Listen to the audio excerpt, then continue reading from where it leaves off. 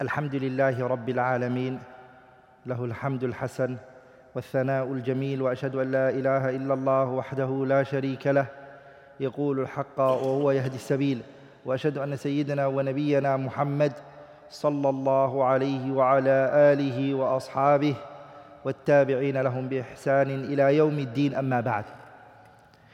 Inshallah ta'ala, we're going to be doing Fiqh al-Usrah, the fiqh related to family.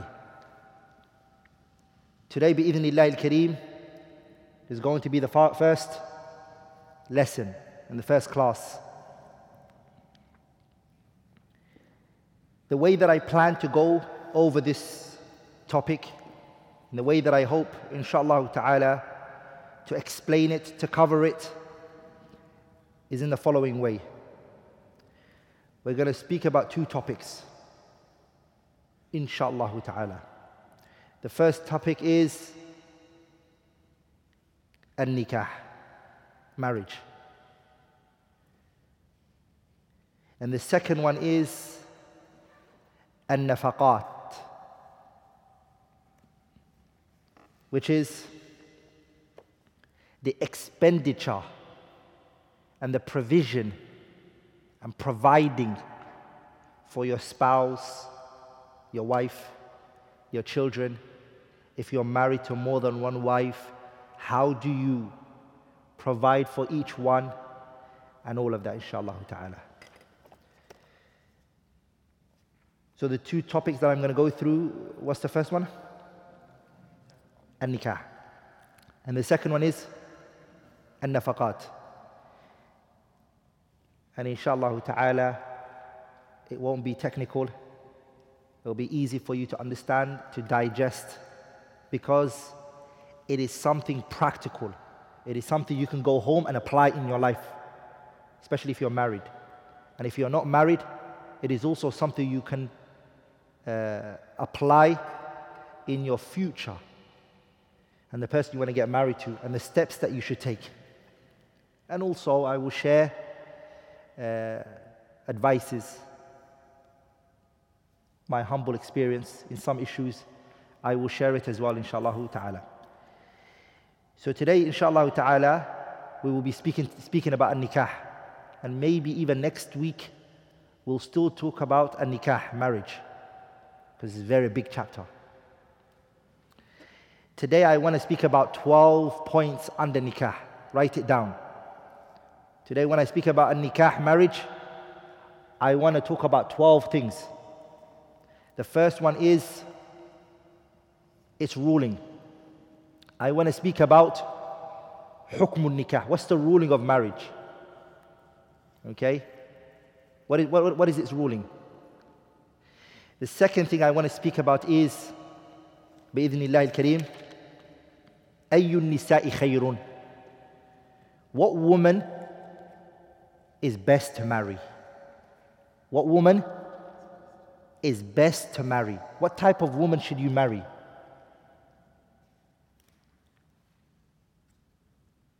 Third, ayyur rijali khayr. What man is best to marry? This is for the sisters. What type of man should you accept his proposal? And number 4, I want to speak about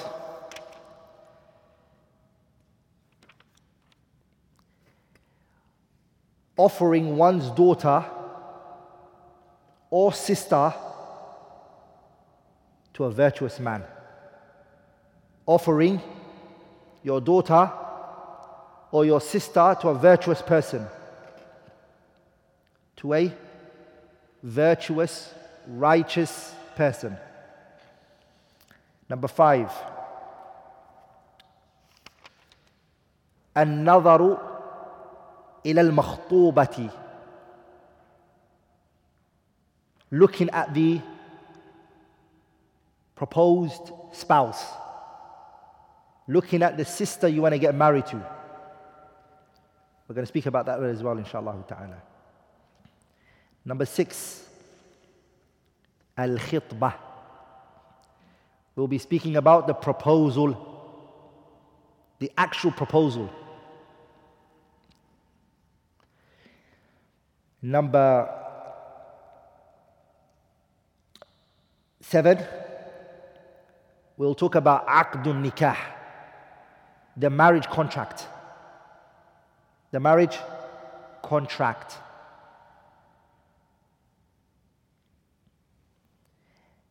Number 8, وجوب استئذان المرأة قبل الزواج. The obligation of getting the woman's approval before marriage.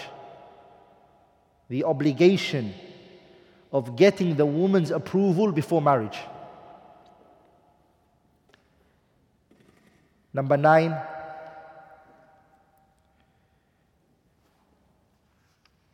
khutbatun nikah,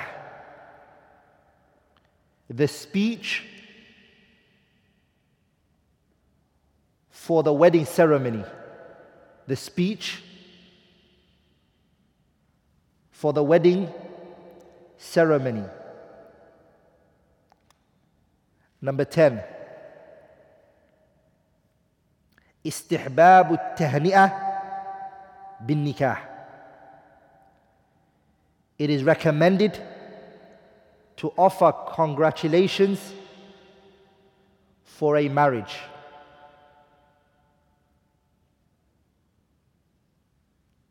It is recommended to offer congratulation for a marriage. Number 11, as-sadaq, the dowry. As-sadaq, the dowry.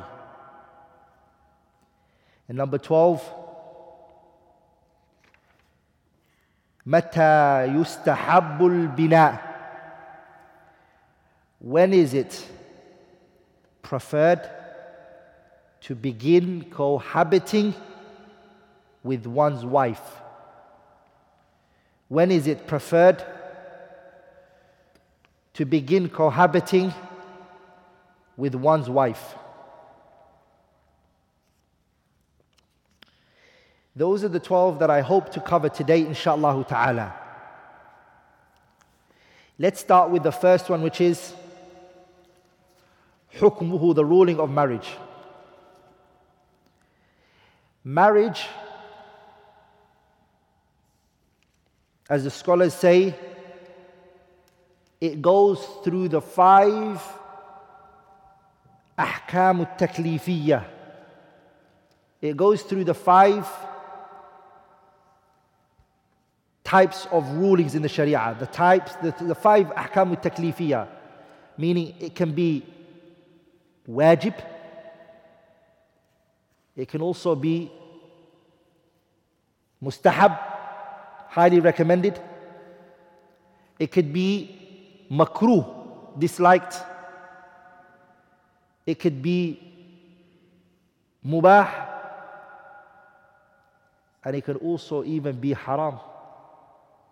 Marriage goes through all of those 5. It can be each and every one of those based on the situation that the individual is in.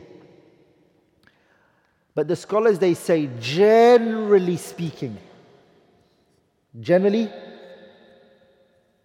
speaking, marriage is highly recommended. Generally. The default position, the general, that it's a what? It's a highly recommended, highly encouraged. The reason is because Allah says in the Quran, وَلَقَدْ أَرْسَلْنَا رُسُلًا مِّن قَبْلِكَ وَجَعَلْنَا لَهُمْ أَزْوَاجًا وَذُرِّيَّةً. Allah said to the messenger, وَلَقَدْ أَرْسَلْنَا Muhammad, we have sent رُسُلًا, messengers. We have sent messengers. مِّن قَبْلِكَ, before you. Before you, Muhammad, we sent messengers. وَجَعَلْنَا, and we have made for those messengers أَزْوَاجًا وَذُرِّيَّةً, spouses, partners, and offspring. So this is something that the previous prophets practiced, marriage. If the person doesn't have, the scholars they say, he doesn't have a legal reason, a shar'i reason, he doesn't have it, it is disliked for him to leave it. For him to say, I don't want to get married, but you don't have a reason, a justifiable reason, it is disliked. And it's haram for you to try to get closer to Allah by not getting married. It's an innovation. If you say, I want to get closer to Allah by never getting married, it's haram. But if you leave it because you don't want to get married, then it's disliked. It's disliked. 3 men came to the Prophet ﷺ's house. 3 men. And they asked the Prophet ﷺ's wife or wives about the Prophet's ibadah. They said, how's the Prophet's worship? How is his ibadah like? And they were informed. They were informed about the Prophet's ibadah. كأنهم تقالوها. As soon as they were told, they belittled the Prophet's efforts, sallallahu alaihi wasallam. Meaning they thought to themselves that they could do better. So they belittled what the Prophet sallallahu alaihi wasallam did. And they said to each other, وَأَيْنَ نَحْنُ مِنْ رَسُولِ اللَّهِ. Where are we in regards to the Messenger? The reason why he's taking it easy on himself, that's what they were saying, is because he's forgiven for his past sins and his upcoming sins. We don't have that privilege. We've not been honored like that. So we need to exert a lot of effort. So one of them said, فَأَنَا أُصَلِّي اللَّيْلَ أَبَدًا. All night I will be praying. I won't sleep. All night I'm going to be praying. Another one said, أَنَا أَصُومُ الدَّهْرَ. I will be fasting for the whole entire year. Every day of the year I'm fasting. I will not miss a day. وَلَا أُفْطِرَ. And I will never break my fast. وَقَالَ آخَرُ. Another one came, the third one, he came and he said, أَنَا أَعْتَزِلُ النِّسَاء. I will stay away from the women. I will not come in contact with a woman. فَلَا أَتَزَوَّجُ أَبَدًا. And I will never get married.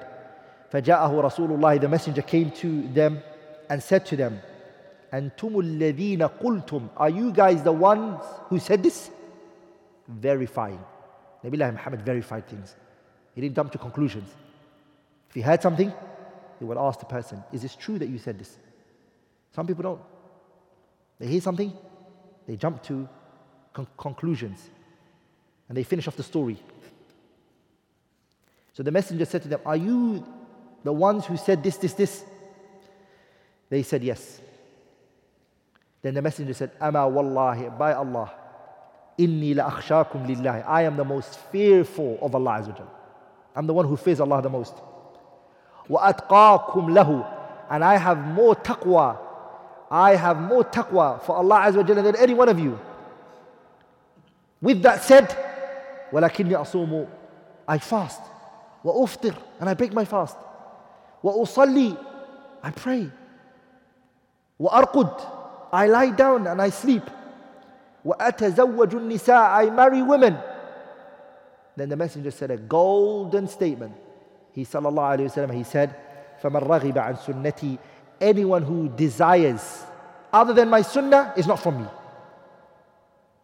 Anyone who desires and likes to do other than my sunnah is not from me.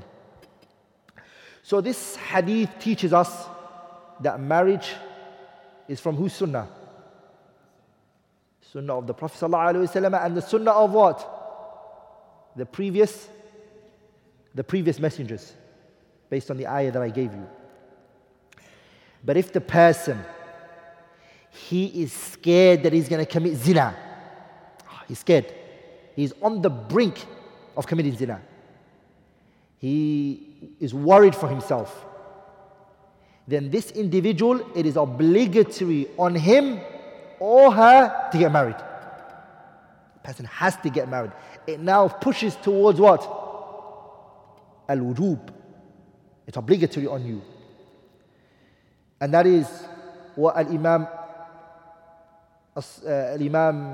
الشوكاني said, he said, لأن الزنا حرام وكذلك ما يؤدي إليه. Zina, is it haram? Is zina haram? It is. And anything that might lead to zina is also it's haram, right? So, you not getting married is going to lead you to zina, so it's haram as well. It's going to lead you to zina. So it's haram. وما هو مقدمة له فمن خشي على نفسه الوقوع في هذا وجب عليه رفعه عن نفسه. Anyone who is scared that he might fall into zina, it is obligatory, it is binding on him to push it off himself. To do whatever means that you can take to get married, then do so. فإن كان لا يندفع إلا بالنكاح وجب عليه ذلك. What about the person who hasn't got the ability? The ability is not there. He can't. But he wants to. He doesn't have the ability to get married. He wants to get married. What should he do? The Sharia has only given one solution, brothers and sisters. One. Nothing more, nothing less. If a person can't get married and he has the desires, then what should he do? He should fast. Based on the hadith of Abdullah ibn Mas'ud radiyallahu ta'ala anhu, where he said that the Prophet said, Ya ma'ashar al-shababi, youths, man istata'a minkum al-ba'ata falyatazawwaj. Whichever of you has the ability to get married. He has the ability to what? He has the ability to get married, let him get married. Marry. Why? فَإِنَّهُ أَغَضُّ لِلْبَصَرِ. Because marriage will allow you to lower your gaze. وَأَحْصَنُ لِلْفَرْجِ. And it will protect your private part for you. وَمَنْ لَمْ يَسْتَطِعْ. The one who doesn't have the ability. فَعَلَيْهِ بِالصَّوْمِ. He should fast. Now, the scholars, they've discussed this hadith a lot. What does it mean he doesn't have the ability? He has the physical ability. He's got desires. Physically he's able. But he doesn't have the financial ability. He doesn't have that. He's the one who's told to go to what? To fast. Why? فَإِنَّهُ لَهُ وِجَاء. What does wija mean? Fasting castrates you. Castration means what? Castration means when they take the testicle out of the camel, and the camel doesn't have no desires, and it works. Anything will be put on it, people will move, it doesn't have that period of time where generally the camel becomes transgressive. He becomes serious, disobedient because of the desires and the hormone of the camel. So what they do is they take that testicle out and he doesn't have the desires. If you fast, fasting will do that to you. It will get rid of that desires. We've covered the first point. What have we covered? We've covered the first point. What was the first point that we covered? The ruling of marriage. We're now going to move on to the second one, which is Ayyun nisa'i khayrun. What woman is best to marry? What woman is best to marry?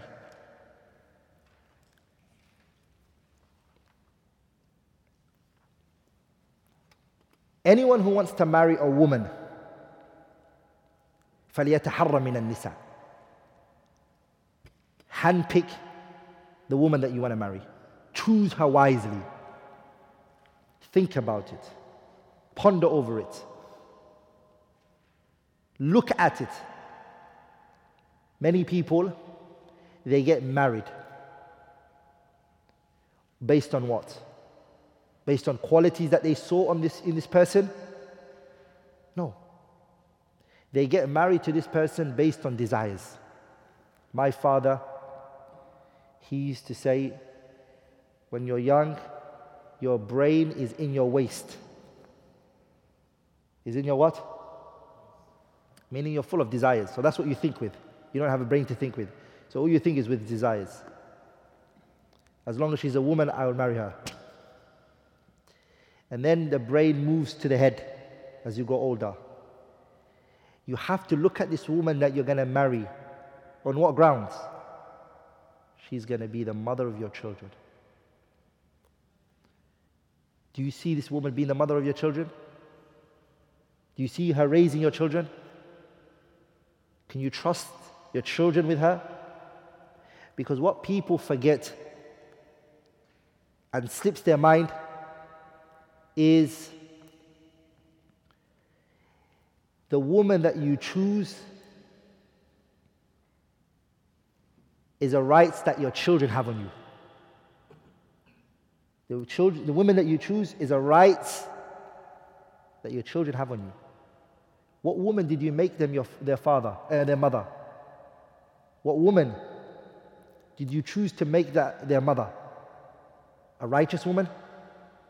A disobedient woman? This is something you have to take into consideration. ولذلك, a lot of people, 2-3 years into the marriage, they regret the person that they got married to. Why? Why did I get married to this person? Because now the desires is gone. You're thinking straight. At the beginning, think straight. Who do you want to be with? Look at the qualities that was prescribed by the Messenger ﷺ. There are many qualities, but we don't have much time to go through all of them. But these are some of them, or the most important. The first one is أن تكون ذات الدين. أن تكون ذات دين. She should be a woman of religion. A woman of deen. She should be religious, steadfast, upright. The Messenger sallallahu alaihi wasallam said in the hadith Abu Hurairah radiyallahu ta'ala anhu. It's found in Sahih al-Bukhari and Muslim and Abu Dawood and Ibn Majah and Nasa'i that the Messenger said, تُنْكَحُ الْمَرْأَةُ لِأَرْبَعٍ. A woman is generally married for 4. When people marry a woman, Muslim, non-Muslim, it doesn't matter. They marry the woman for one of these 4 reasons. The first one is لِمَالِهَا, her money. He looks at her, he says, Wallahi, she's rich. This woman, she's got money. She's got a big purse. She's got money. So he marries her for the wealth that she has. The number 2, وَلِحَسَبِهَا, her lineage. She's the daughter of the royal family. Or she's from a prestigious household. وَلِجَمَالِهَا, her beauty. He sees her and he's amazed with the way she looks. وَلِدِينِهَا, her religion. Those are the 4 reasons. Look what the Prophet then said. فَاذْفَرْ بِذَاتِ الدِّينِ تَرِبَتْ يَدَاكَ. The Messenger said, go for the woman of religion, the religious one. May your hands be filled with dust. May your hands be filled with dust. If you marry this woman with religion, you will prosper. But if you don't, you wouldn't. ولذلك, brothers, when you get married and you have a religious wife, a pious wife, wallahi, generally you find at the times of conflict, at a time of hardship in your relationship, she will fall back to the Quran and the Sunnah. Iman fluctuates, la shak, but there's something she wouldn't let go of. Are you with me? Deen is there. When you're away, brothers, and you come back home, your children are learning the Quran and memorizing this and studying this, and your household, she will make sure it's a religious household because she is righteous. She is upright. Very important. This quality is very vital. Deen, religion. With the deen, brothers, comes great qualities. And many people are having fights, many conflicts between spouses. When you look at it, one of the two is not practicing the deen. You tell her, ittaqillah, who are you talking to? She doesn't understand that language. It doesn't press a nerve. Taqillah doesn't mean anything to her. Are we all together? What type of wife are you married to if your discussion is pray the salah? No, I'm not going to pray. What type of children are you going to raise in that kind of household? Something to be worried about, right? You're going to have a problem here. The second quality that the scholars mention is أن تكون ولودا, that she's a woman who bears children. She's childbearing. She has children, a lot of children. Now this is a question. You've just seen a sister. How can you choose her on the quality of being childbearing? She doesn't have children. How can you choose her on this quality? You look at her immediate family members. Her mother's got 12 kids. Her older sister's got 15, 20 kids. She's from a household, they have children. Marry her. It's a good quality. ولذلك the messenger said to us, تزوجوا الودود الولودة. Marry the woman who is childbearing. And she's also loving. She loves her husband. She always wants to beautify herself for him. She's always trying to make herself look special for him. Loving. And also she is what? She's also walud, childbearing. Why? فَإِنِّي مُكَاثِرٌ بِكُمُ الْأُمَمَ يَوْمَ الْقِيَامَةِ. Because the Prophet ﷺ said, the day of judgment, I'm going to boast in front of all of the nations. Look at my ummah. Don't, brothers and sisters, strip this from the Messenger sallallahu alaihi wasallam. He's saying to you, I want to boast the day of judgment in front of all nations. I want to say, look how big and large my nation is. So don't take that away from our Messenger sallallahu alaihi wasallam, this quality that he wants. The third quality that the scholars mention is أن تكون بكرا, that she's a virgin. Why virgin? They say the reason, this is the following reason. Hadith Jabir ibn Abdullah. Jabir, the great noble companion. He was a companion and his father was a companion. He came to the Messenger sallallahu alaihi wasallam and he said to him, Tazawwajtu, I am married. I got married, O Messenger of Allah.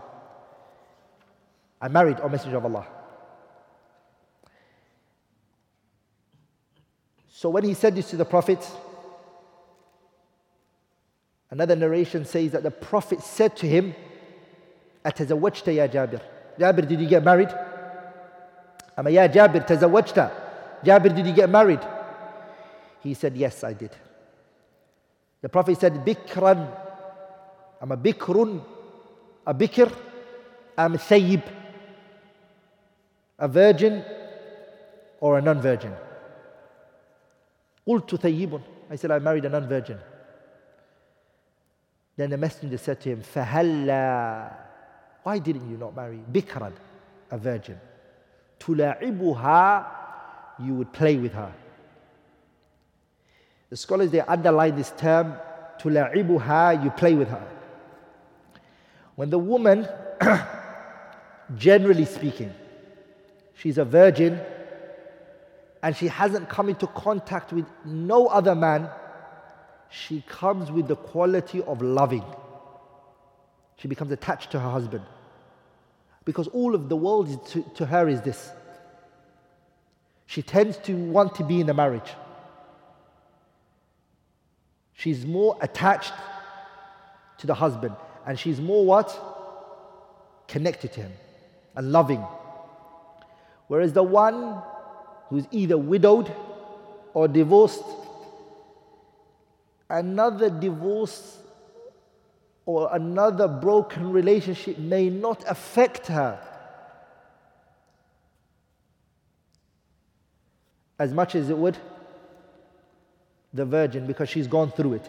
That's generally speaking, and there are always exceptions.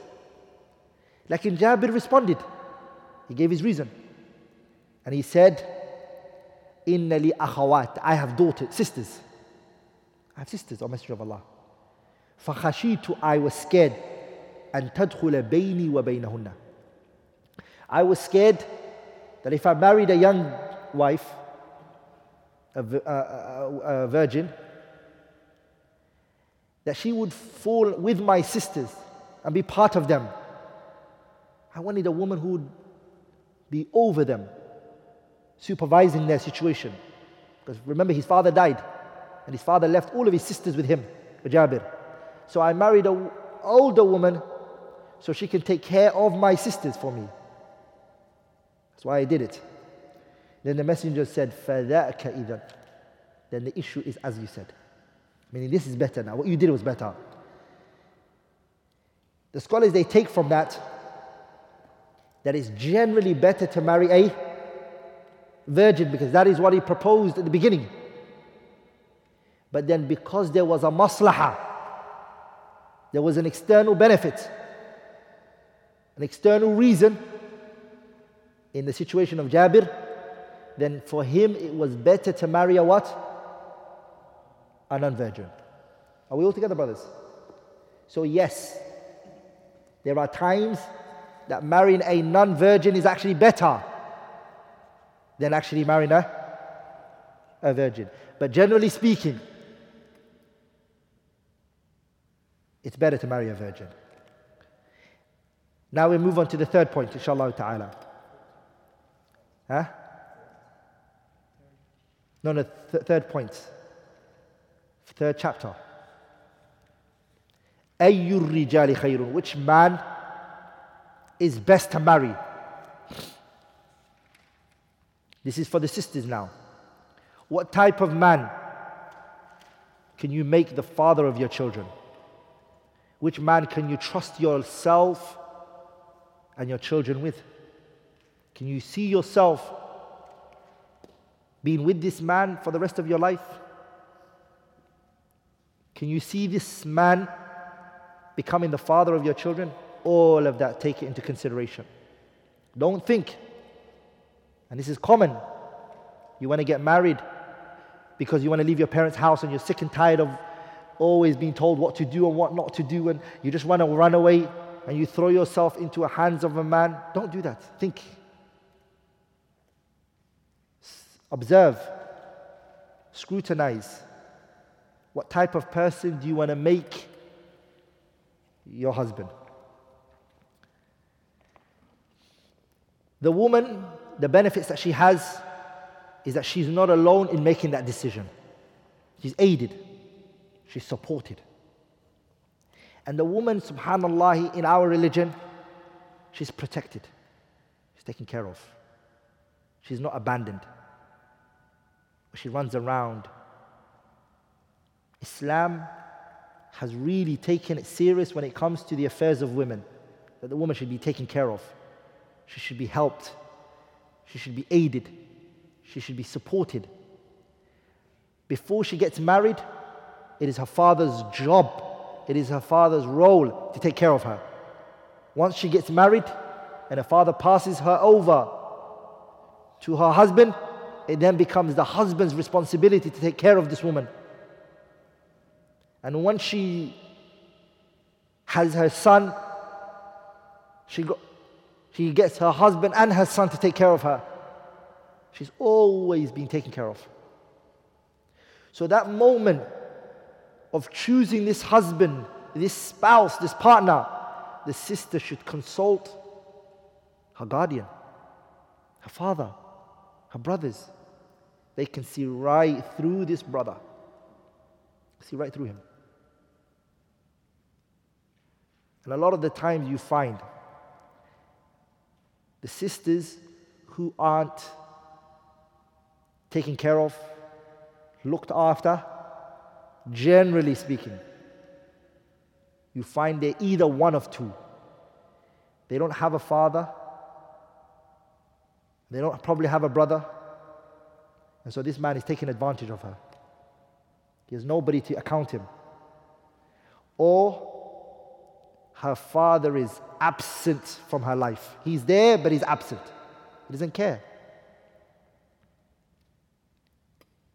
And so she then endures a lot of abuse. So it's important that you take and you play a role in your daughter's life.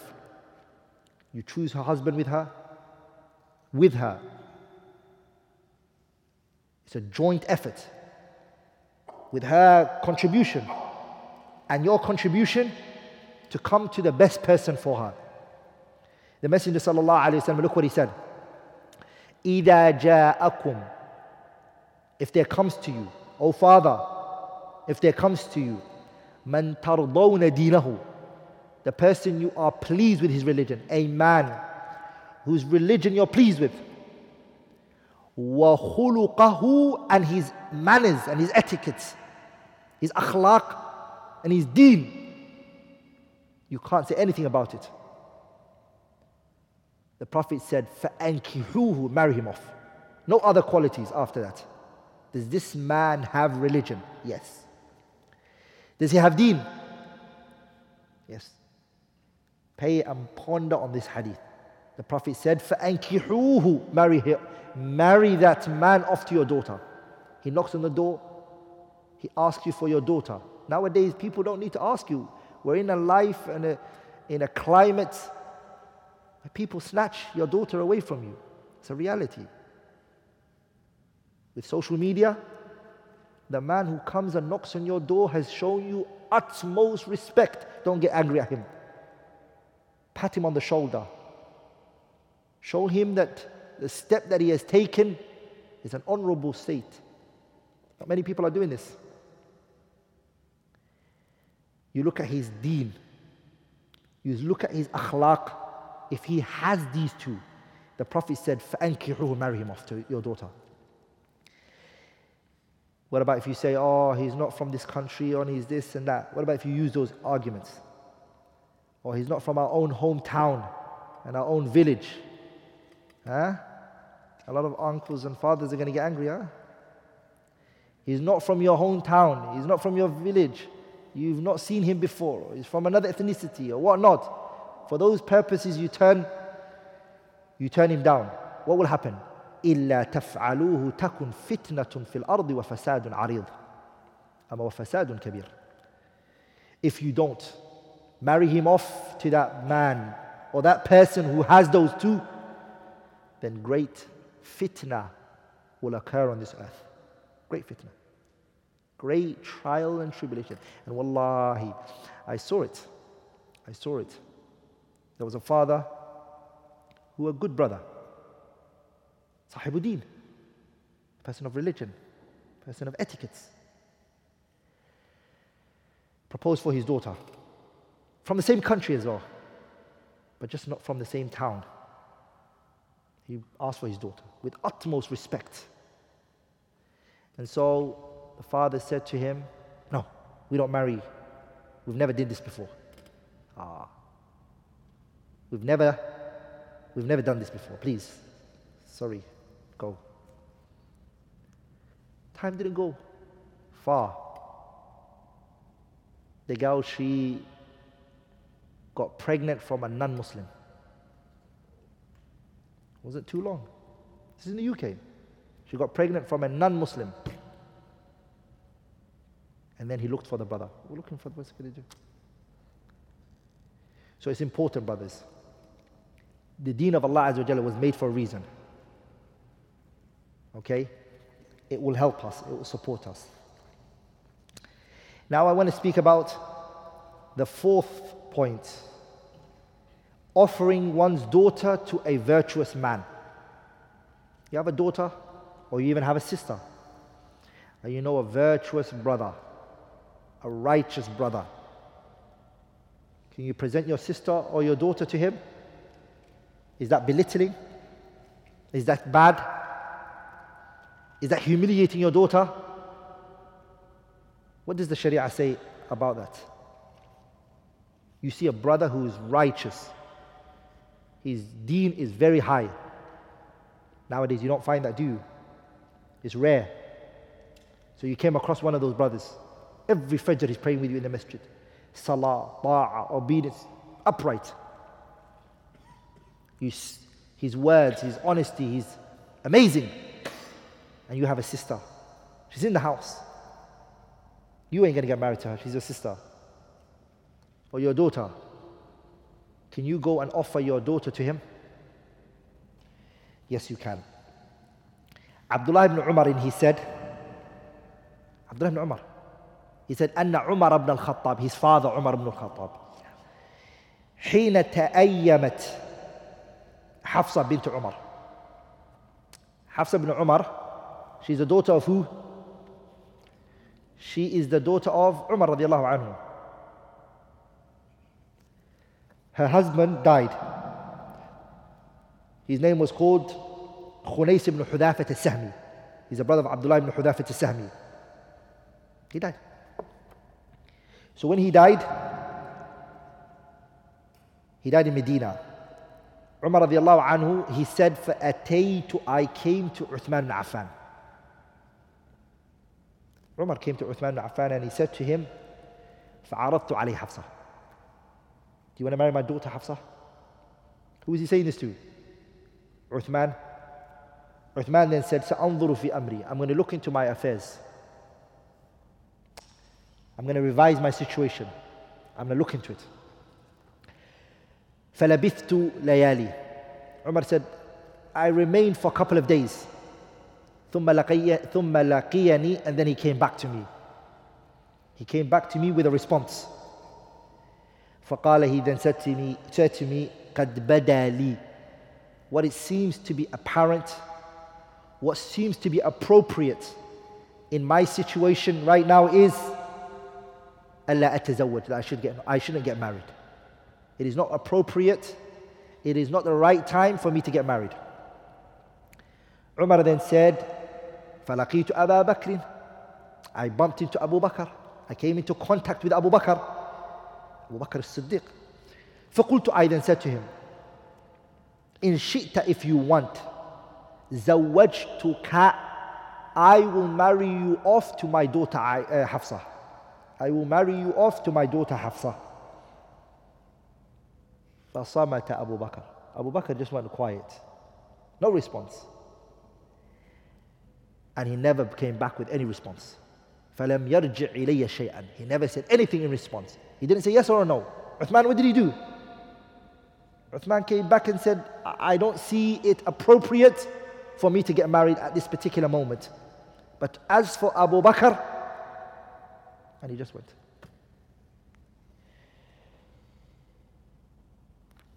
This pierced into the heart of Umar. He started to have something towards Abu Bakr. And this is very important, brothers. This is a man's daughter. He presented, takes a lot of courage. He saw good in you and he presented his daughter to you.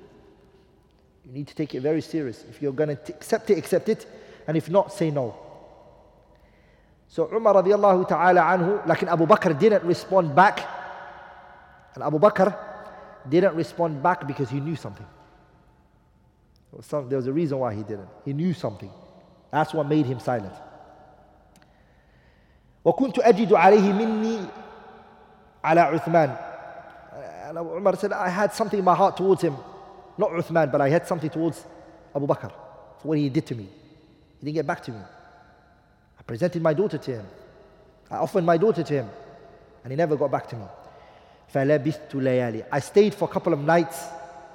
ثُمَّ خَطَبَهَا رَسُولُ اللَّهِ. The messenger married her. Sallallahu alayhi wa sallam. فَأَنْكَحْتُ إِيَّهُ. I married him off to the Prophet. I married her off to the Prophet sallallahu alayhi wa sallam. فَلَقِيَنِي أَبُو بَكْرٍ. Abu Bakr came to me now. فَقَالَ لِي, he then said to me, لَعَلَّكَ وَجَدْتَ عَلَيَّ حِينَ عَرَضْتَ عَلَيَّ حَفْصَةَ فَلَمْ أَرْجِعْ إِلَيْكَ شَيْئًا.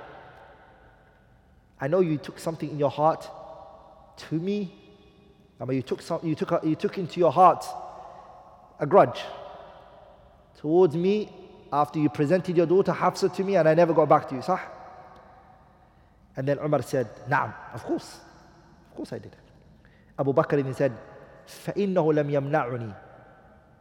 The reason that I didn't give you an answer was because, and I didn't get back to you was because, أَنِّي كُنْتُ عَلِمْتُ, I knew, I had knowledge, أَنَّ رَسُولَ اللَّهِ قَدْ ذَكَرَهَا, the messenger mentioned her. The Prophet was interested in marrying Hafsa. Salawatullahi wa salamun alayhi. فَلَمْ أَكُنْ, and I was not one, لِأُفْشِيَ سِرَّ رَسُولِ اللَّهِ, and I was not one to spread the Prophet's news.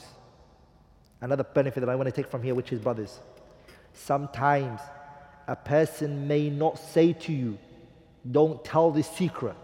They may not say that to you. Or they may not even tell you that it's a secret. But they mention it to you, even then don't tell anyone. Especially if he says, come, I want to tell you something. He didn't tell you it's a secret, but he said, come, let me tell you something. And he takes you into a corner and he whispers it to you. And then later you say, but you didn't tell me it was a secret. I took you to the corner, I whispered. What else did he think it was? So the believer doesn't spread what he's been entrusted with. وَلَوْ تَرَكَهَا رَسُولُ اللَّهِ. And again, another benefit. Abu Bakr didn't say also what? He didn't say yes, because if he would, the Messenger ﷺ wants to get married to her. And he didn't say no, because he did want to get married to her. Are we all together? If the Prophet didn't get married, he would want to get married to her. Are we all together, brothers? And that's another benefit that we take from there. That some people, sometimes you offer them food. And out of humbleness and humility, they'll say to you, Akhi, I don't want it. Ya Akhi, your stomach is growling. Stomach is making so much noise, you're hungry. Of course you're hungry. So you combine between lying and hunger. Are we all together, brothers? Don't say, I don't want it. Because you do want it. Or you do need it. So he said to him, I didn't accept it. Point number 5. النظر إلى المخطوبة. Looking at the proposed spouse. The woman that you want to get married to, looking at her. And what is it that you can look at? What is permissible for you to look at? I ain't going to go into all of that. What can you see and what can't you see? If a man proposes to a woman, it is legislated, it is permissible for him. النظر إليها, to look at her قبل, before he even proposes to her. Are we all together, brothers? Before he even proposes to her, he can look at her. لحديث محمد بن مسلمة, especially based on the hadith of Muhammad ibn Maslama. He said, خَطَبْتُ امْرَأَةً, I proposed to a woman.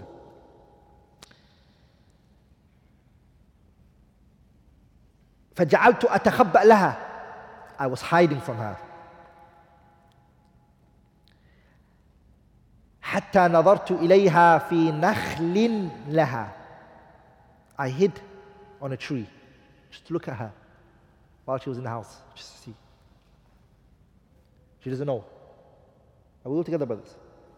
And the scholars, they mention this type of looking is the best, because she's unaware, she's normal like herself.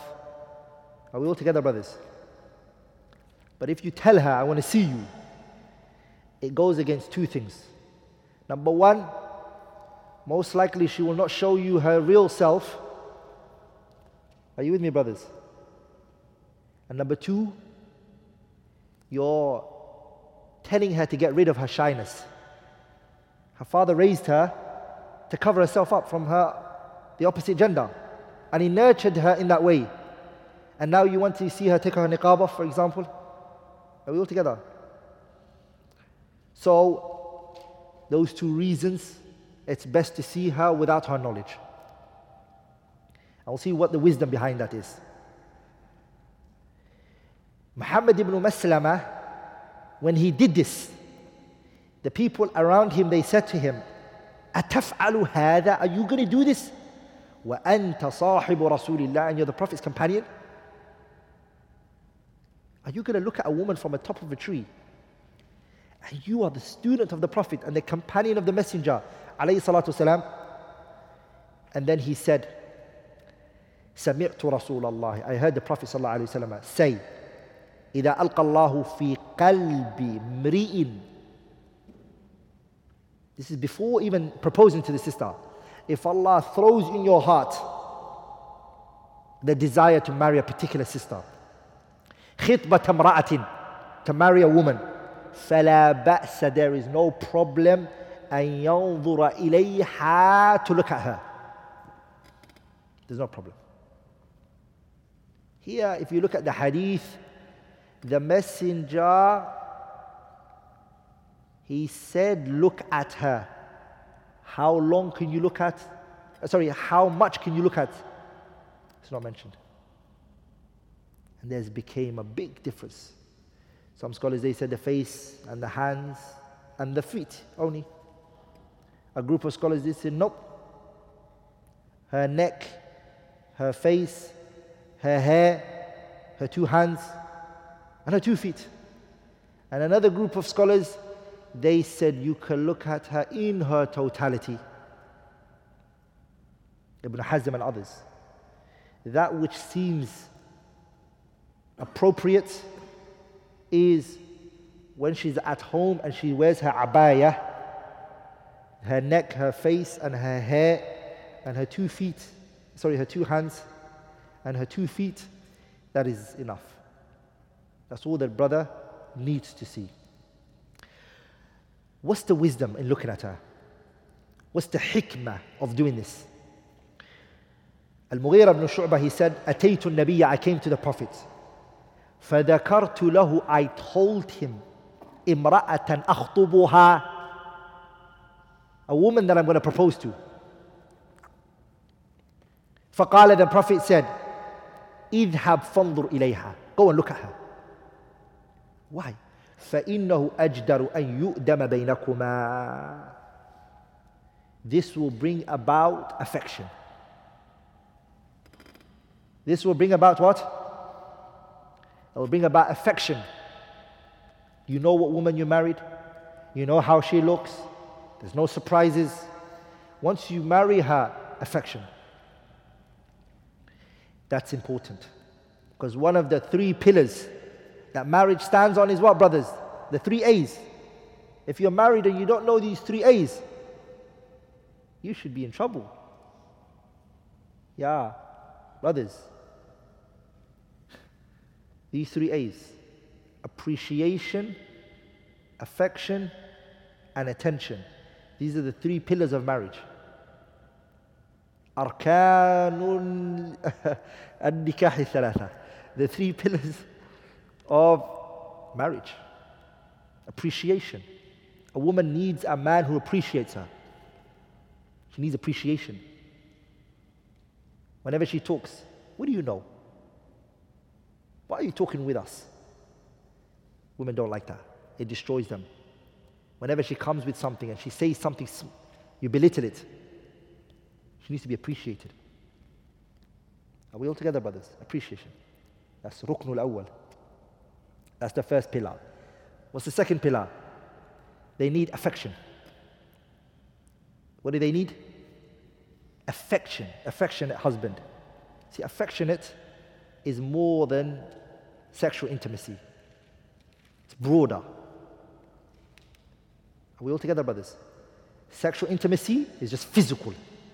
Intimacy is also that plus the heart. You're talking to the person's heart. Intimate. That's the second pillar. What is it? Affection. And the third one is attention. Attention. When she talks, you listen. You give her attention. You know what she's Sometimes I agree with you, brothers, that the wife will tend to bring up the same story. It's like she hasn't told you before and she'll tell you again, and just make it look like it's the first time you heard it. Wow, really? Is that what happened? It's good for you to do that, brothers. It helps you. The food that you'll be given will be nice. Your house will be warm. You have a good marriage. These things, brothers, if you do it, you won't be leaving the house with two different shoes. So for you to enjoy your marriage, these are the arkan thalatha, the three pillars. Okay, brothers? These three pillars. So looking at the woman, the hadith here told us affection comes from it. Nabi Muhammad told us. One of the pillars is found. Now we're going to move on to the sixth point, which is the proposal. The proposal. The khitbah.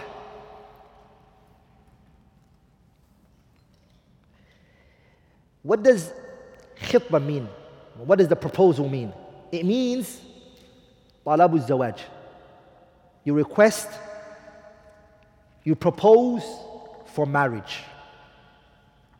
You request for marriage from this woman. From the well-known ways. And what is that? To go to the girl's father or her guardian and whoever's in charge. I will speak about that in the Aqdun Nikah. It is to request for this girl's hand. That's what you do. If the family say, we agree, we've accepted you, brother. To us, you are what? You're accepted, get yourself ready, bring your family members, you have to make this official. And we'll get this date is going to be the nikah, and this time is going to be the wedding. Get ready. That is the proposal. You've proposed. Many people, they think the khitbah makes it allowed for you two to just hold hands and go to the chicken and chip shop, eat food together in a restaurant, put the food in each other's mouth. Are we all together? No, you're nothing to each other. It's just an agreement. The family have accepted you. They can come back from it and they can say, look, we found someone better than you. They can easily say that if they want to. But what is the value of the khitbah? If it's nothing, then what value does it hold? Yeah, there's a value it holds. There's a benefit in it, which is at that time of the approval, no other man can approach her. It's prohibited, shar'an. The Prophet ﷺ, he prohibited, نهى النبي صلى الله عليه وسلم أن يبيع بعضكم على بيع بعض. The Messenger ﷺ, he prohibited and he forbade selling against one another.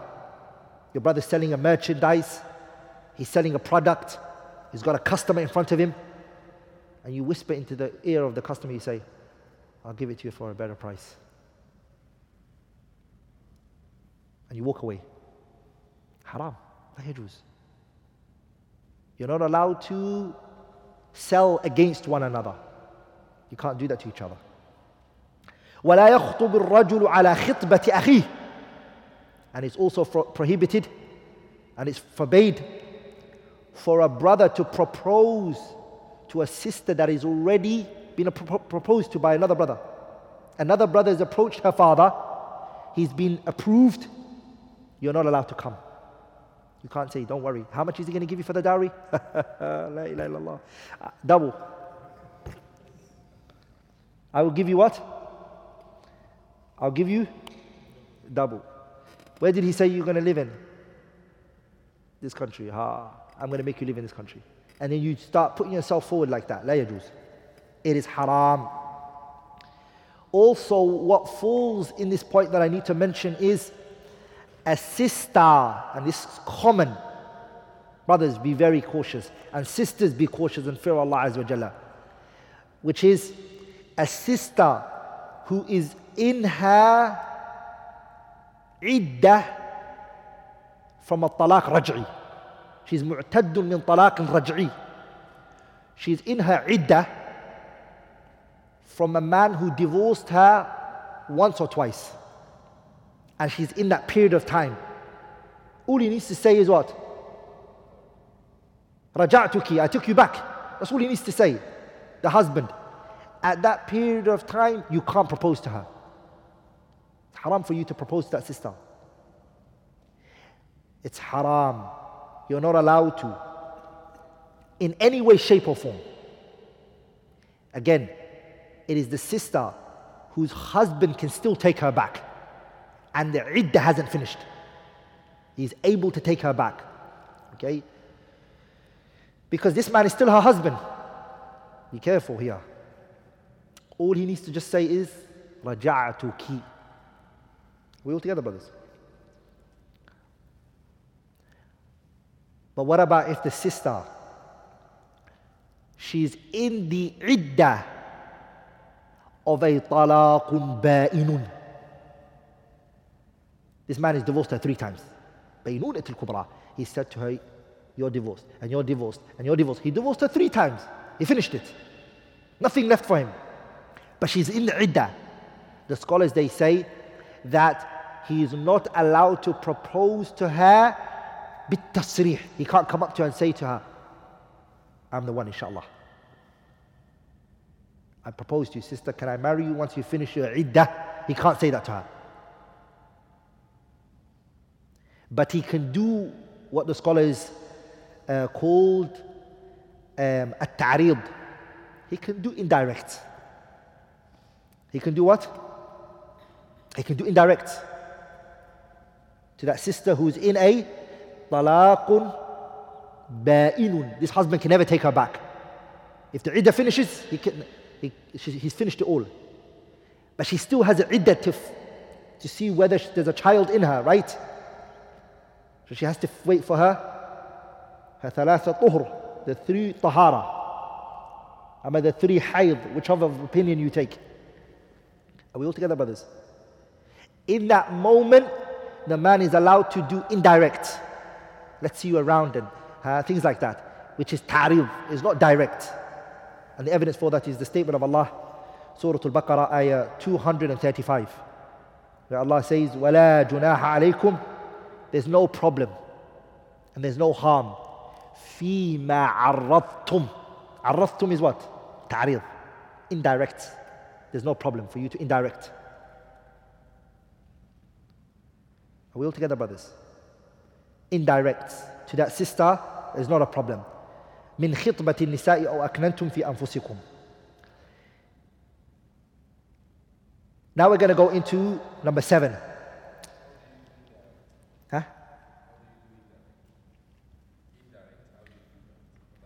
Let's see you around and you deserve to be treated better. وهكذا. Ta'rid is not direct. It's indirect.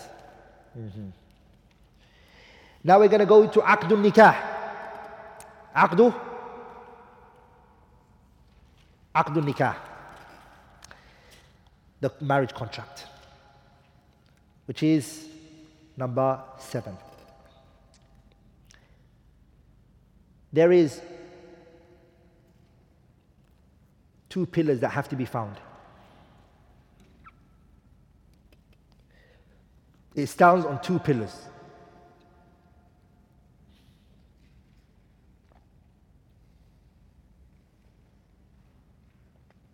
Number 1, Idhnul Wali, the permission of the guardian. A woman cannot marry herself off. The permission of the guardian. It's obligatory. Based on the ayah, فَانْكِحُوهُنَّ, marry them off. What did Allah say? Marry them? Who's been spoken to here? The guardians. Allah said to the guardians, marry them off. Marry the women off. They can't do it themselves. The guardian does it for her. He marries her off. Lakin what? بِإِذْنِ أَهْلِهِنَّ, with the permission of their families. Aisha said, radiyallahu ta'ala anha, that the messenger said, sallallahu alayhi wa sallam, أَيَّمَ امْرَأَةٍ, any woman, لَمْ يُنْكِحَ الْوَلِيُّ, the wali, the guardian did not marry her off. This woman, she's not married. She ran with him, he married her, stole her from her father. She's married to him. فَنِكَاحُهَا بَاطِل, her nikah is batil, null and void. فَنِكَاحُهَا بَاطِل, this Prophet said second time, the nikah is null and void.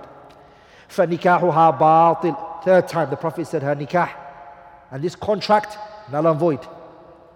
فَإِنْ أَصَابَهَا, if he had sexual intercourse with her, فَلَهَا مَهْرُهَا, she has a dowry. Just because the contract was null and void, that doesn't mean there's no dowry, or there's a dowry. فَلَهَا مَهْرُهَا بِمَا أَصَابَ مِنْهَا فَإِنِ اسْتَأْجَرُوا, if a woman doesn't have a wali, she's without a wali, she's a new Muslim, she doesn't have a wali, فَالسُّلْطَانُ وَلِيُّ مَنْ لَا وَلِيَّ لَهُ, then the guardian for that woman is the leader, the court. If they don't have all of that, then for instance, the imam, وَمَا إِلَى ذَلِكَ. Are we all together? He's the wali of that woman. He marries her off. No circumstances can a woman marry herself off, in any way, shape or form. Question here now, if a woman gets married without the permission of her guardian, like many people have done, and then a child comes from this, which many cases happen, is this child waladu zina? Is this child born from outside wedlock? No. بِإِجْمَاعِ الْعُلَمَاء, there's no difference of opinion. It's a consensus that this child is attributed to the father, and it's legit. It's a legitimate child. Pay attention to this. Because this nikah is called nikahu shubha. What is it called? Nikahu shubha. But if he is told the ruling, he's told, you're not in a nikah. By the way, there's no need for divorce. You just say, go your way, just go your way. Nothing was here in the first place.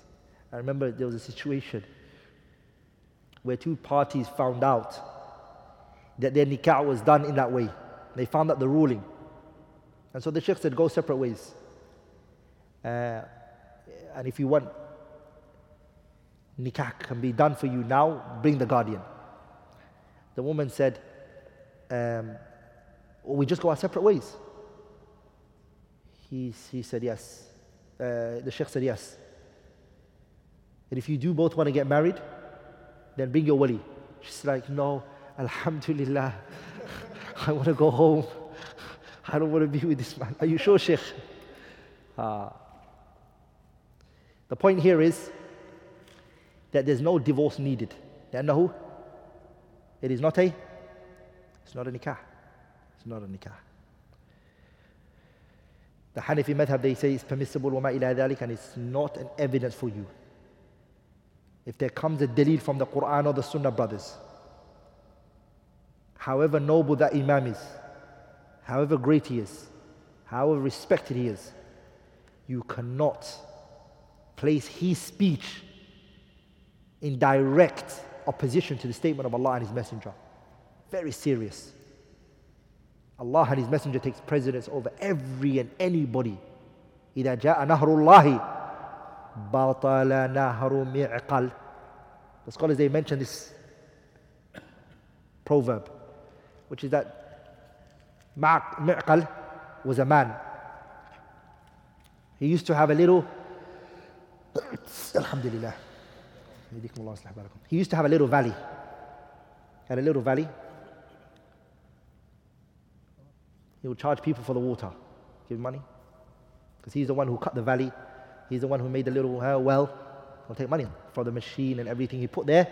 I'll say, pay. Allah sent rain down, and it made a lake. Are the people going to go pay for Mi'qal's water? Huh?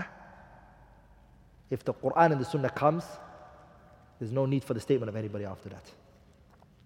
Are we all together, brothers? The second pillar which the contract of marriage stands on is hudur shuhud. There has to be the presence of witnesses. There has to be witnesses. There have to be witnesses. The Messenger sallallahu alayhi wa sallam, he said, La nikah, there is no nikah, illa biwaliyin, except with a guardian. Wa shahiday adlin, and two trustworthy witnesses. Two reputable witnesses. It can't be any, it can't be kusayrun wa uwayrun wa thalithu laysa fi khayrun. It can't be any random brother. It has to be somebody reputable, someone honorable, someone who has integrity, reliable, upright, steadfast. Those are the two pillars. We're now going to move on to the 8th point, which is وجوب استئذان المرأة قبل الزواج. The obligation of getting the woman's approval before marriage. Yay, serious here. The obligation of getting the woman's approval before marriage.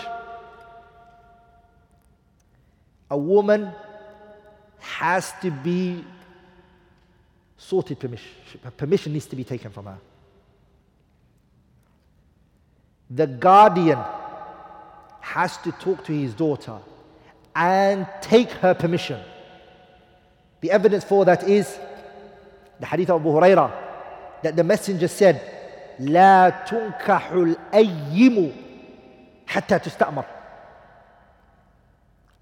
The virgin, she is not married off unless with her permission.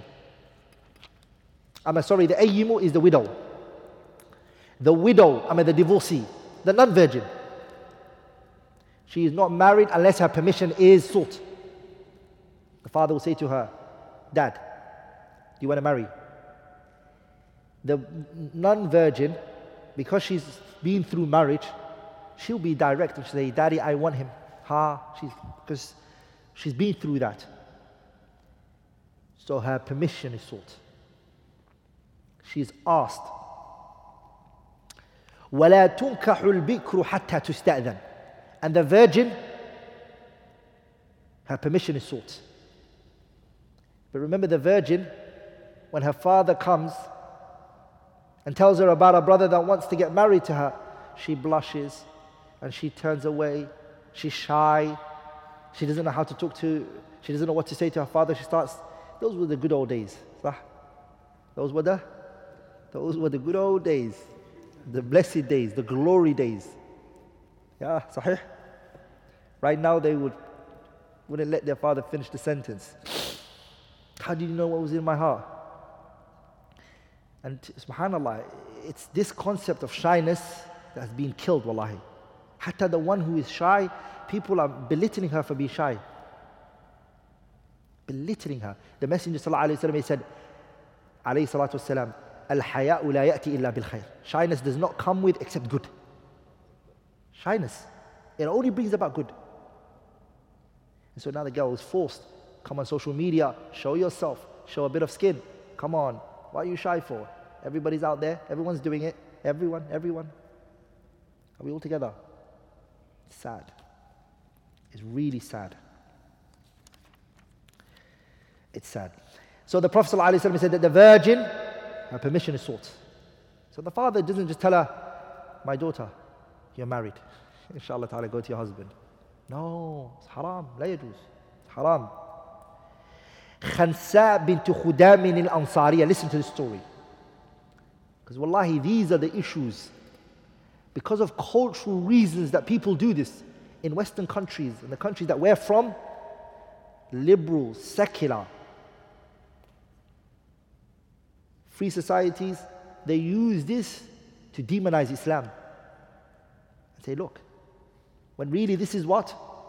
Culture. If you look at our forefathers and our parents, They will tell you they got married. They were married, and they're mature women. They were married off. I'm going to make dua against you, or I'm going to do dua for you. Which one do you want? Shall I curse you for the rest of your life? No, daddy, don't curse me. Hey, marry this man. And she goes and she marries him. Are we all together? And so when people see this and they attach this to Islam and they say, this is what Islam propagates, this is what Islam says, this is evil. It makes the religion look bad. And it really isn't a part of the deen. This is a what? It's a cultural practice that people are doing. So Khansa bint Khudam al-Ansariyah, she said, أن أباها زوجها, her father married her off. وهي ثيب, she was a non-virgin. فكرهت ذلك, she disliked this action of her father. فأتت رسول الله, she came to the messenger صلى الله عليه وسلم فرد نكاحها. The Prophet, he reversed the nikah. عليه الصلاة والسلام. Who? Her name, the Sahabiya, her name was Khansa bint Khudam al-Ansariyah. Khansa bint Khudam. What did the Messenger sallallahu alayhi wa sallam do? The Messenger reversed alayhi salatu wasalam, and he nullified. He annulled the whole contract and he terminated it like it never happened. Abdullah ibn Abbas, he said, أن جارية بكرا أتت النبي, a virgin girl came to the Prophet صلى الله عليه وسلم فذكرت, and she mentioned له أن أباها زوجها وهي كارهة. Her father married her off and she was not for it. She did not consent to it. She did not approve of it. فخيرها النبي صلى الله عليه وسلم. The messenger said, what do you want now? What's your choice? What do you want to do? Do you want to go for it? Or do you want to let go? He gave her a choice. Even though she's been married off, it's your choice. She did. You can't say, oh, it's too late now, just follow your father. No. It's your choice. Do you want it now or do you not want it? هذا ديننا. That's our religion. And I want you to remember, brothers, Islam liberated women. Because at that time, who would want to hear the woman, what she has to say? Women were inherited just like products.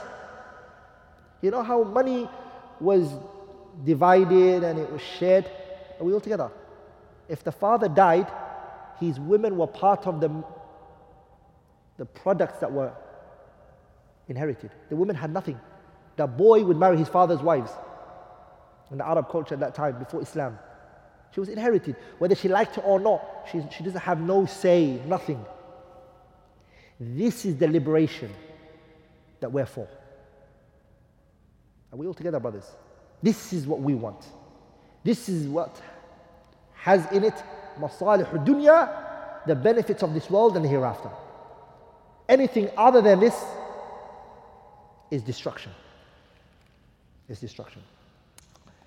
Now we're going to go into the ninth point, which is khutbatul nikah, the speech for the wedding ceremony.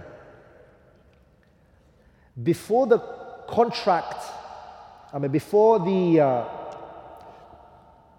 contract is made, for the aqd, the contract is made, it is recommended that the khutbatul haja is done.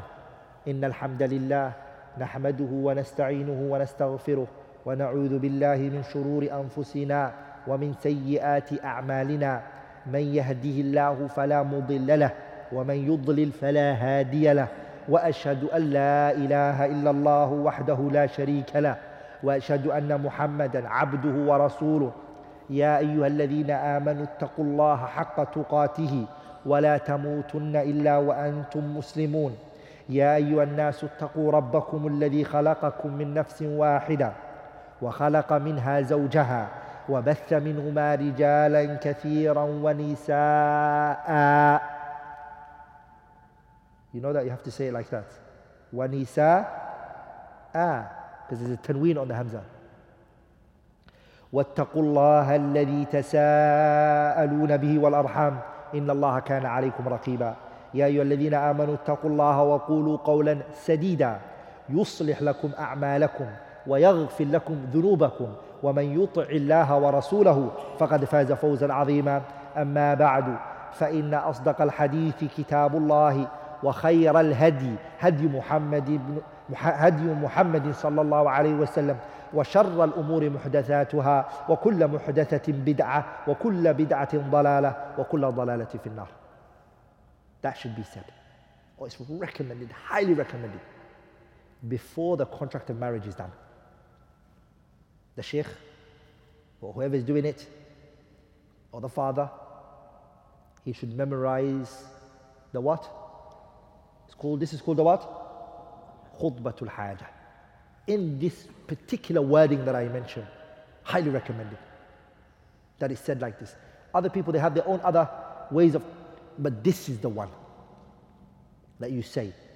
Highly recommended. It's highly recommended.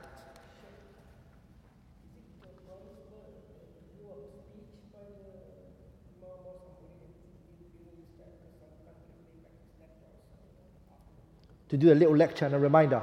Has a problem? No problem. No problem. No problem. In this case, in some cultures, they write the contract before, take the signs before, then they do the khutbah and then the hijab or qabul also they do. Is this permissible? And the paper is a formality. It's not a problem. That doesn't still fulfill the conditions that are needed. These people, the two witnesses, have to see the ijab and the qabul, the giving and the accepting. They have to see that. Are we all together? Good. Now we're going to go into the 10th point, which is istihbab tahni'ati bin nikah. That is recommended to congratulate the people who've just now got married, the newlyweds, especially the brother. Because you're brothers, you're going to be in the brother's side, and the sisters are going to be with the sister. So it's recommended to congratulate the person. And there's a prophetic way of congratulating. It's not like, hey, Allah Mabarak. No, there's a way to say it. And there's wordings that you say. You say, Barakallahu lakum. Barakallahu lakum. May Allah place barakah in it for you both. Allah's blessing for you both. Wa baraka alaykum. And may you be blessed. May blessing be placed on you. وَجَمَعَ بَيْنَكُمَا. And may Allah tabarak wa ta'ala join you both fi khairin, in good. The person says that. Sunnah. These are things you need to learn and memorize. You see, our religion from the early beginning, all of it starting, the brother chose the right sister. The sister, she chose the right brother. They all took it the right way. They didn't hide behind this. They went to the father, and the father married them off. So far,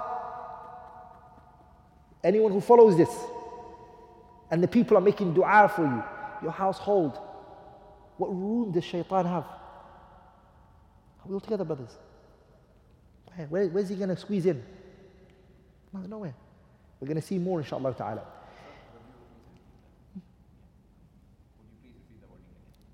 It's barakallahu lakum wa baraka alaykum wa jama'a baynakuma fi khayrin. Now we're going to move on to the 11th point, which is the dowry. As-sadaqa, the dowry. Allah tabarak wa ta'ala, He commanded us in the Quran. He said, وَآتُوا النِّسَاءَ صَدُقَاتِهِنَّ نِحْلَةً. Allah tabarak wa ta'ala, He commanded us. And He said, give to the women. Which women? whom you marry. The women that you marry, Allah subhanahu wa ta'ala said, give to them their dowries with a good heart. Give it to them in a good heart. Some men, what do they say to the woman when they get married to her and she asks for the dowry? Me? Come on. Come on.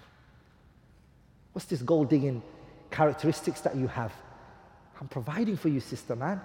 I'm taking care of your whole life.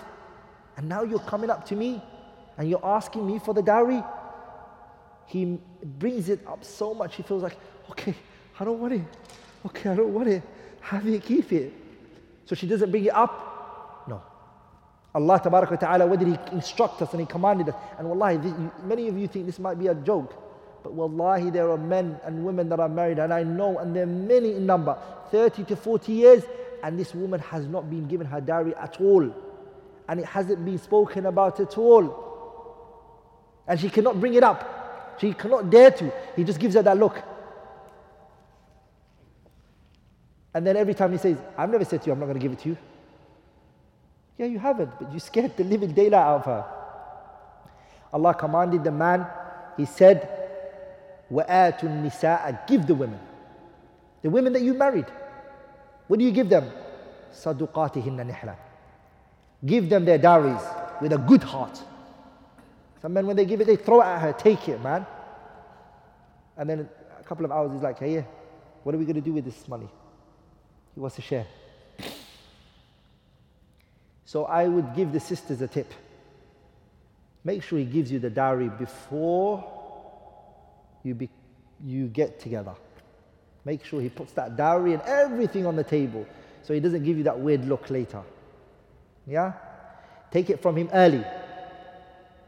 Okay, brothers, I'm sorry, this is the reality. Sah. Take it from him early. Let him put it on the table. فَإِن طِبْنَ لَكُمْ عَنْ شَيْءٍ مِّنْهُ نَفْسًا فَكُلُوهُ هَنِيئًا مَرِيئًا. If the woman then, what she does is, she's a nice, righteous, kind-hearted woman. You give it to her. You have to be a man, brothers. Give her the dowry. Say it's yours. Don't ask it for. It's her haqq. Don't take it from her. But if she finds it in her heart, kindness, and she wants to share it with you, then she's allowed to. It's her right. She can what? She can. But you can't terrorize her and scare her to take that dowry from her.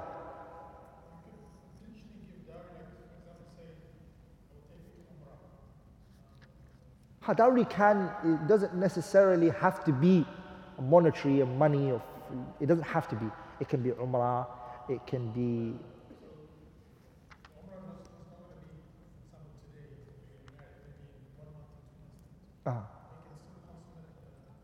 Of course. The dowry can be any time. It's debt. By the way, brothers, it's debt. If you don't pay that, it's debt that's on your neck. Be careful. It's debt which is on your neck. So this is the rights of the woman on the man. There's no limits. And no one can limit it. The dowry is what? It is limitless. She can say 20 billion if she wants to. And she can say, I want an apple. It's her choice. There's no limit. No one can restrict it in any way, shape or form. Like in the Sharia, what did it do? It urged her. It recommended, it mentioned that it's better to lighten on the what? On the dowry. And not to make it very heavy and hard. Because at the end of the day, it's this man that you're going to live with. You don't want to destroy your husband before he even gets married to you. You cleansed him. You went to a hotel, throw this in, let my friends know what day of the week it is. Let them know who came in town. Helicopters, everything, red carpet, everything. I want BBC News to broadcast. And so, the brother next day when he gets married to you, he's what? He's miskeen. He's looking at you like, what are we going to eat? What are we going to eat now? SubhanAllah, you cleansed him. And now you're going to suffer because all of that money you spent, other people ate it and they took it to the toilet. Even you don't have it. I actually see the wise woman, the one who says, give me money and let's do a little wedding, simple wedding. Give me all of the money. Dhakiyya, she's a aqila, more smarter than the one who says, I want a big hall. The hall, you probably just going to come there for 5-10 minutes and leave. And myself as well. You've only done it for other people. So make it easy. And don't destroy your husband. And don't destroy your husband before he even becomes your husband. So, you don't want him walking sideways and having no money.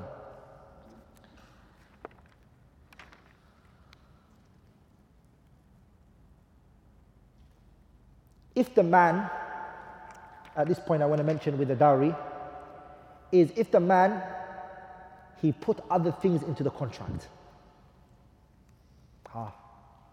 He put other contract. For instance, he said, I'm never going to get married again. I'm only going to be with you. I promise you. He writes a contract. She says, sign the dotted lines. And he signs it. He's not allowed to break that contract. Haram. If a woman has a contract with her husband that he can't marry another wife, just me, by myself, you and me, we're only going to play hide and seek, no one else. He's not allowed to say, I want to bring someone else. He has to follow that contract. The Prophet ﷺ said in a hadith, أَحَقُّ مَا أَوْفَيْتُمْ مِنَ الشُّرُوطِ. The biggest things that you can fulfill your contract with, the conditions, the biggest contract that you can fulfill is مَسْتَحْلَلْتُمْ بِهِ الْفُرُوجِ. It is the ones that you got permitted the woman's honor. You had intimate relationship with this woman. She gave you the most valuablest thing of hers. You have to fulfill the promises that come with it. That which you agree to. Are we all together? Now we're talking about there's conditions that are innate. They're already part of the marriage. Like for example, that you're going to provide for her, you're going to give her a roof over her head, clothing and everything. That she doesn't have to state, it's already there. And if you don't fulfill it, especially if you've taken her from her father's house, you've taken this woman from her father's house, and she was provided for, food was given to her, clothing and everything,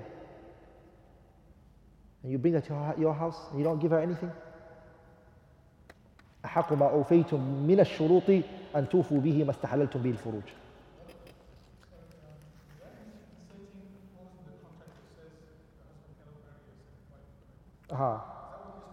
Yeah, I just spoke about it.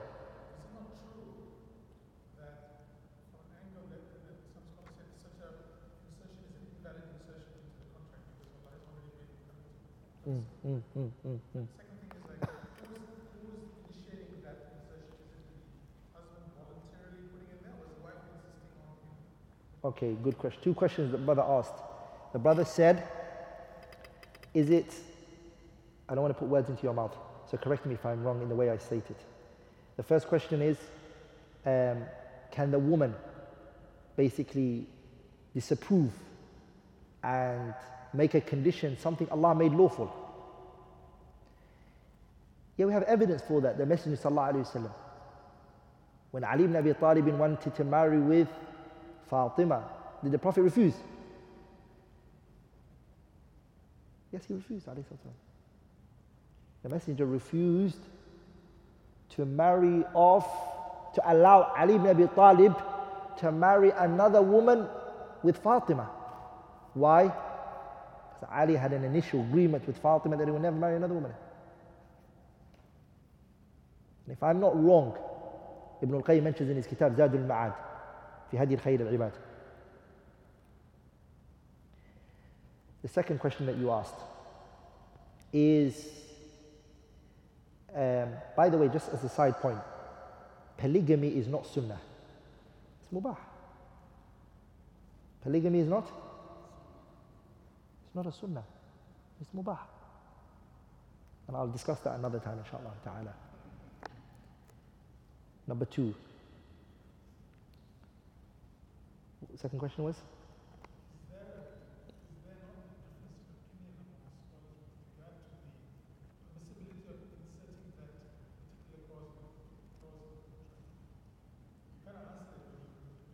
Yeah, definitely, the brother asked, is there a difference of opinion from the scholars regarding whether the woman is allowed to assert that condition? There is difference of opinion. As I said, that the evidence alludes to that. So convince her in the beginning if you don't want to sign the dotted line. Say, look at this, sister, man, what are you saying? Discuss it with her. But if you sign that contract, al-mu'minuna ala shurutihim, the believers are of their condition. You cannot break that condition. You made a promise, and you need to fulfill that promise. Can they renegotiate the contract? If she uplifts that condition from you, she uplifts that condition from you, then it's permissible. Now, of course it is. Last point is متى يستحب البناء. متى يستحب البناء. When is it preferred to begin cohabiting with one's wife? When is the best time to cohabit with your wife? Aisha radiallahu ta'ala anha, she said, تزوجني النبي صلى الله عليه وسلم كما تزوجني رسول الله صلى الله عليه وسلم في شوال. The Messenger صلى الله عليه وسلم, he married me in the month of Shawwal. وبنى بي في شوال. And he took me to his house as a bride during Shawwal. فأي نساء رسول الله صلى الله عليه وسلم كان أحظى عنده مني. And then Aisha said, and who amongst the Prophet's wives was dearest to him than I? Which one was the most dearer? Which woman did he love the most than I? It wasn't Aisha trying to say. Yeah? Aisha. Who did he love more? Aisha or Khadija, the Prophet? He was asked himself, alayhi salatu wasalam, أَيُّ النَّاسِ أَحَبُّ إِلَيْكَ, who is the most beloved person to you? And they said, Aisha. And they said, مِنَ الرِّجَالِ, from the men. And he said, Abuha, her father. Isn't that not a clear hadith? That's another khilaf. Some scholars, they say that. They say when Khadija was alive, it was Khadija. And when Khadija passed away, Aisha was the best. And he used to always remember Khadija.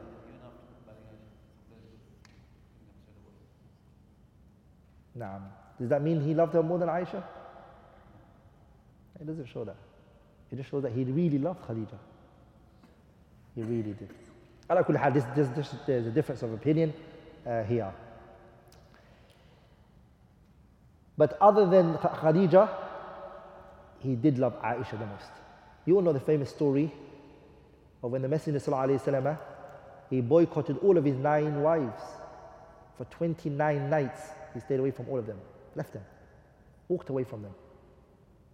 So Umar radiallahu anhu heard. When he heard that the Messenger ﷺ is in the masjid, and he left all of his wives. All of his wives.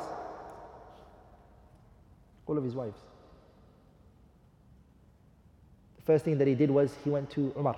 He went to Salama. He said, Salama, what are you guys doing? What are you doing to the Prophet ﷺ? And he tried to tell her off.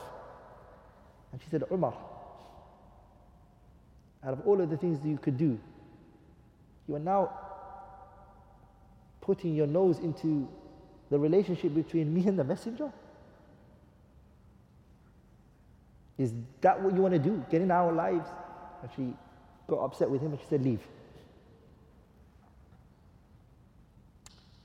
Umar became angry. And then she added something else on it.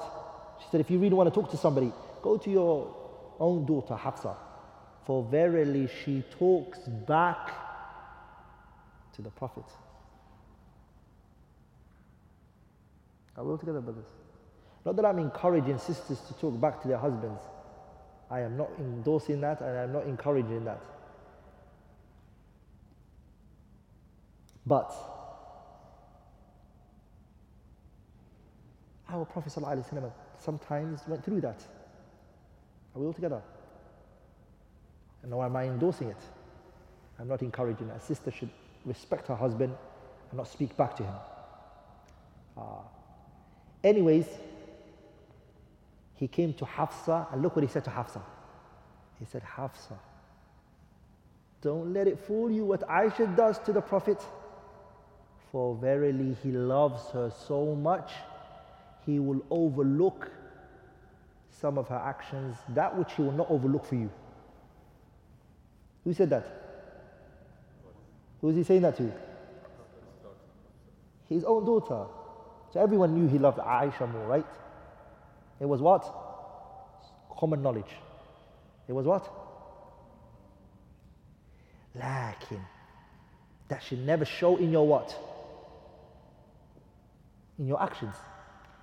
Whichever of your wives that you love the most, it shouldn't show in your actions. You should be fair. It should be one-sided. Shouldn't be? You shouldn't be one-sided.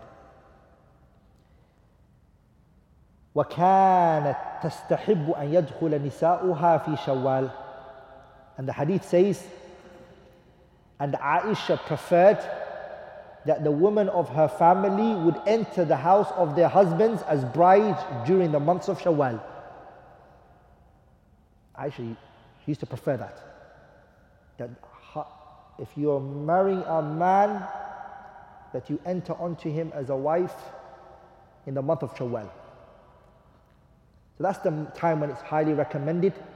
And Aisha, even though she said this, and it was a statement of hers, the scholars, they say, lahu hukm al-raf'i. It has a ruling of it being attributed to the Prophet sallallahu alaihi wasallam, because that's where she got the ruling from.